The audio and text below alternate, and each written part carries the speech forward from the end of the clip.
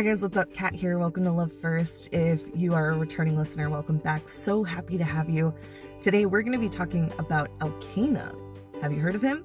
He is Hannah's husband, and we're going to talk about how he shows love and how we can apply that to our day-to-day lives.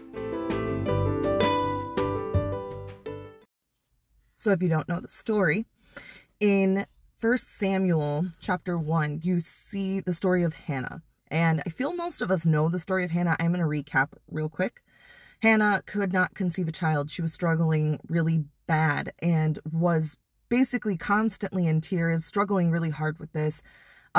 She wanted a child more than anything. So she went to pray about it. And essentially what happened was she told God, I will dedicate this child to you. You give me a child, I give him right back to you. And so God blesses her with a child that turns out to be Samuel, who's a very large character in the Bible, and not just character, a historical person that has a lot of weight and does so much. And so her promise to God was very impactful on the entire future.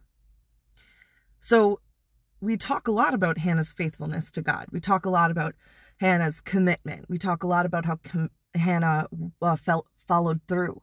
We talk a lot about Hannah for good reason. Hannah's not to be dismissed. Hear me out on that. She's a great person and biblical person to look to.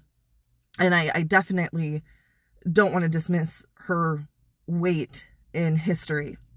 But for a moment today, I want to highlight her husband, Elkanah. Because Elkanah shows a love for Hannah that, to be totally honest, I don't know if I can just openly say that I have that same kind of love. It's a love to strive for. So let's look at this.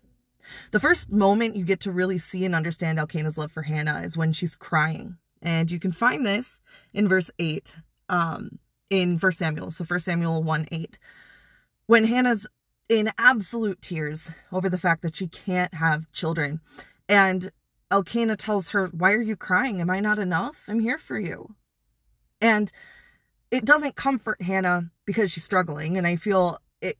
I've been there. I know almost everyone has. Somebody says something out of love, but it's not what's resolving the issue. Elkanah's trying. Have you ever had that? Someone's trying to comfort you and they're trying. You're like, I appreciate you trying, but it is not working. And that's kind of what's happening with Elkanah. But he loves her. And that's where you first see where he loves her. He doesn't care that she can't produce a child. He doesn't care that she's not fulfilling what women are expected to fulfill in society. He loves her as her, whether she has children or not. And that's very impactful, especially for this day and age. Elkanah showing very true devotion and love to Hannah. And then when you look down a little further, Hannah is, at this point, Hannah's had Samuel, and she is about to give him back to God. Okay? And so she tells Elkanah, all right, I'm going to go give Samuel back to God. I'm going to go give him to the church, or to the temple. And the plan was that he would be raised, basically training up with a priest. And the priest at that time was Eli, who he'd be training with.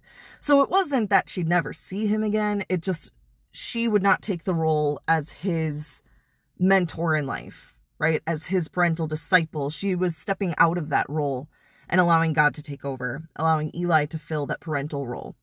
And so it's not like she's sending him to a faraway land, but she's giving up that role. She's giving up her role as a parent. So, and she knows this. Now, mind you, Samuel would have, not only is this Hannah's first child, Elkanah and Hannah's first child, it's also a son. Okay.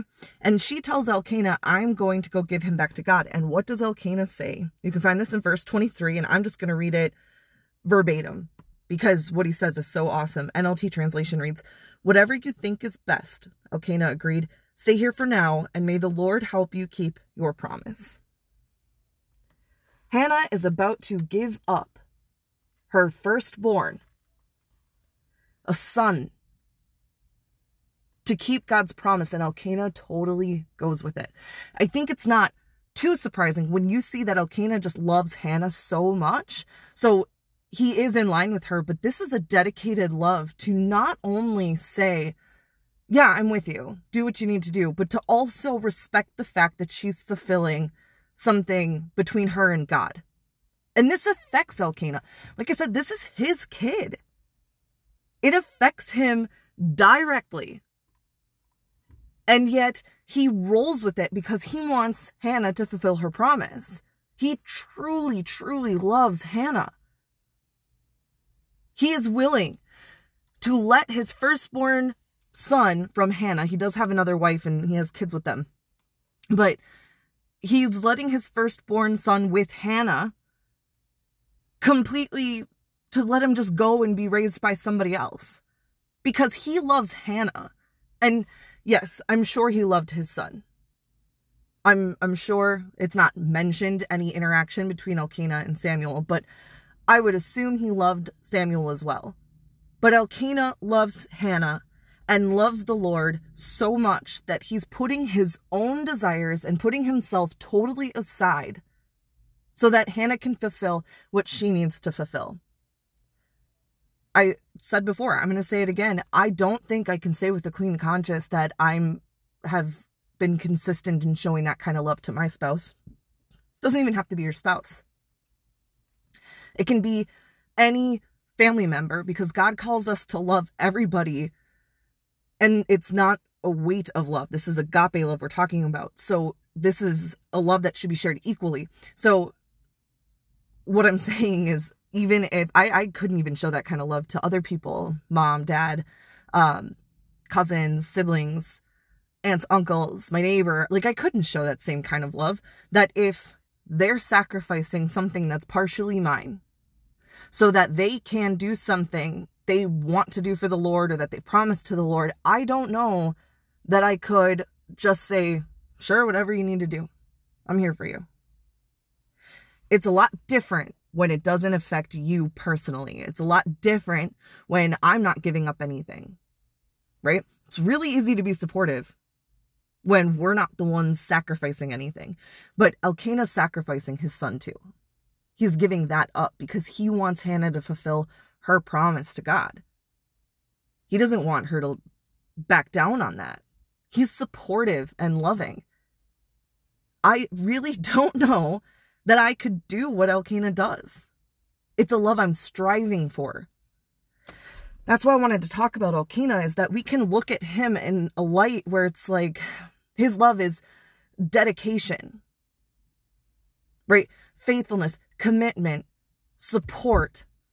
He's showing love in these ways, and he's allowing Hannah to do what she needs to do and putting himself on the side. No matter whether or not he wanted Samuel to stay, he's allowing this to happen because he knows what needs to be fulfilled. But also because he loves Hannah and he loves the Lord. And maybe also because he loves Samuel and wants Samuel to do God's work.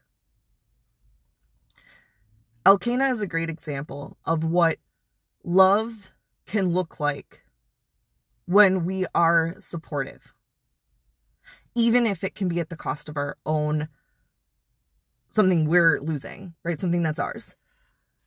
It's not easy. Asking someone, anyone, including myself, to sacrifice something that's ours for the sake of another person fulfilling God's will. It's a lot easier when you think of it retrospectively. But when it actually comes to practice, it's so much harder. And if you feel like it's too hard for you right now, you're not alone. As I've been admitting twice now, and I'll admit for a third time, I'm not even there 100%. Depending on what I'm sacrificing. And that's true. It really depends on what it is. And I want to be where Elkanah is and just say, if that's what God's leading you to do, then yeah.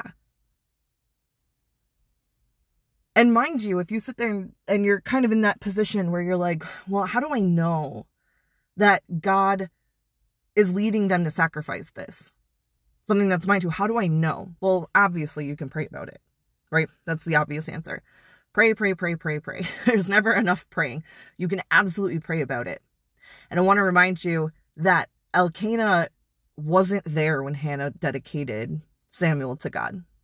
He was not there when she made that promise. So he's trusting her and trusting God. It's a love we need to strive for. So let's try to love like Elkanah loved Hannah. Let's try.